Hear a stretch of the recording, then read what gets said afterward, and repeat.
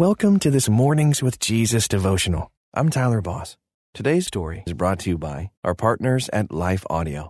If you go to lifeaudio.com, you will find dozens of other faith-centered podcasts in their network. They've got shows about prayer, Bible study, parenting, and more. Head over to lifeaudio.com now. And remember, you can have full access to our meditations commercial-free. Just text ABIDE to 22433 for 25% off. Now, receive His peace and abide in Christ. Welcome to this Mornings with Jesus devotional, designed to start your day in a positive way with scripture and reflection. I'm James Seawood. Today's scripture is Matthew 22, verses 4 and 5 from the English Standard Version. Again he sent other servants, saying, "Tell those who are invited, see, I have prepared my dinner. My oxen and my fat calves have been slaughtered, and everything is ready. Come to the wedding feast." But they paid no attention and went off, one to his farm, another to his business. This story is from Sharon Hink. Sharon woke up excited for a writer's retreat she was hosting. Then she checked her emails. Sorry, something came up. Can't make it. Several people canceled for valid reasons, but Sharon still felt deflated.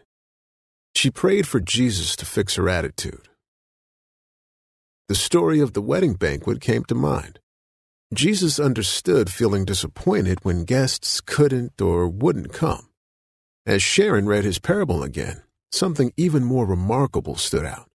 He put himself in the position of being rejected, ignored, or stood up. That's how much he loves us. He was willing to suffer the pain of preparing salvation, even though some would turn away, all because he cares so much about having a relationship with us.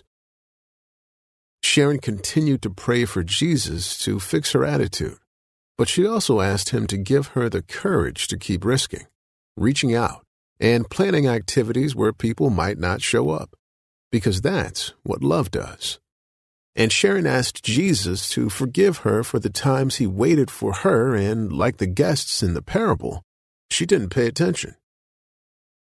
We've accepted Jesus' invitation to the eternal wedding feast that awaits us in heaven, but Sharon encourages us to also accept his daily invitation to commune with him, and also follow his example and reach out to others. Here's a step of faith you can take today. Take a risk and invite someone to spend time with you. If they are too busy, ask Jesus for the love to reach out to another person. Thanks for joining me this morning. Until next time, may you abide in Christ. Hey, Ted, what do you want to do today? Well, Ashley, I've always got work to do, naps to take. But I have a better idea. How about we invite everyone to listen to the Team Us podcast? I love that idea. Let's do it right now. Hi, everyone. We're Ted and Ashley Slater, and we'd love for you to join us as we talk about teamwork in marriage. We share how grace, commitment, and cooperation can help couples live the everyday moments of marriage together. To listen, go to lifeaudio.com and search for Team Us.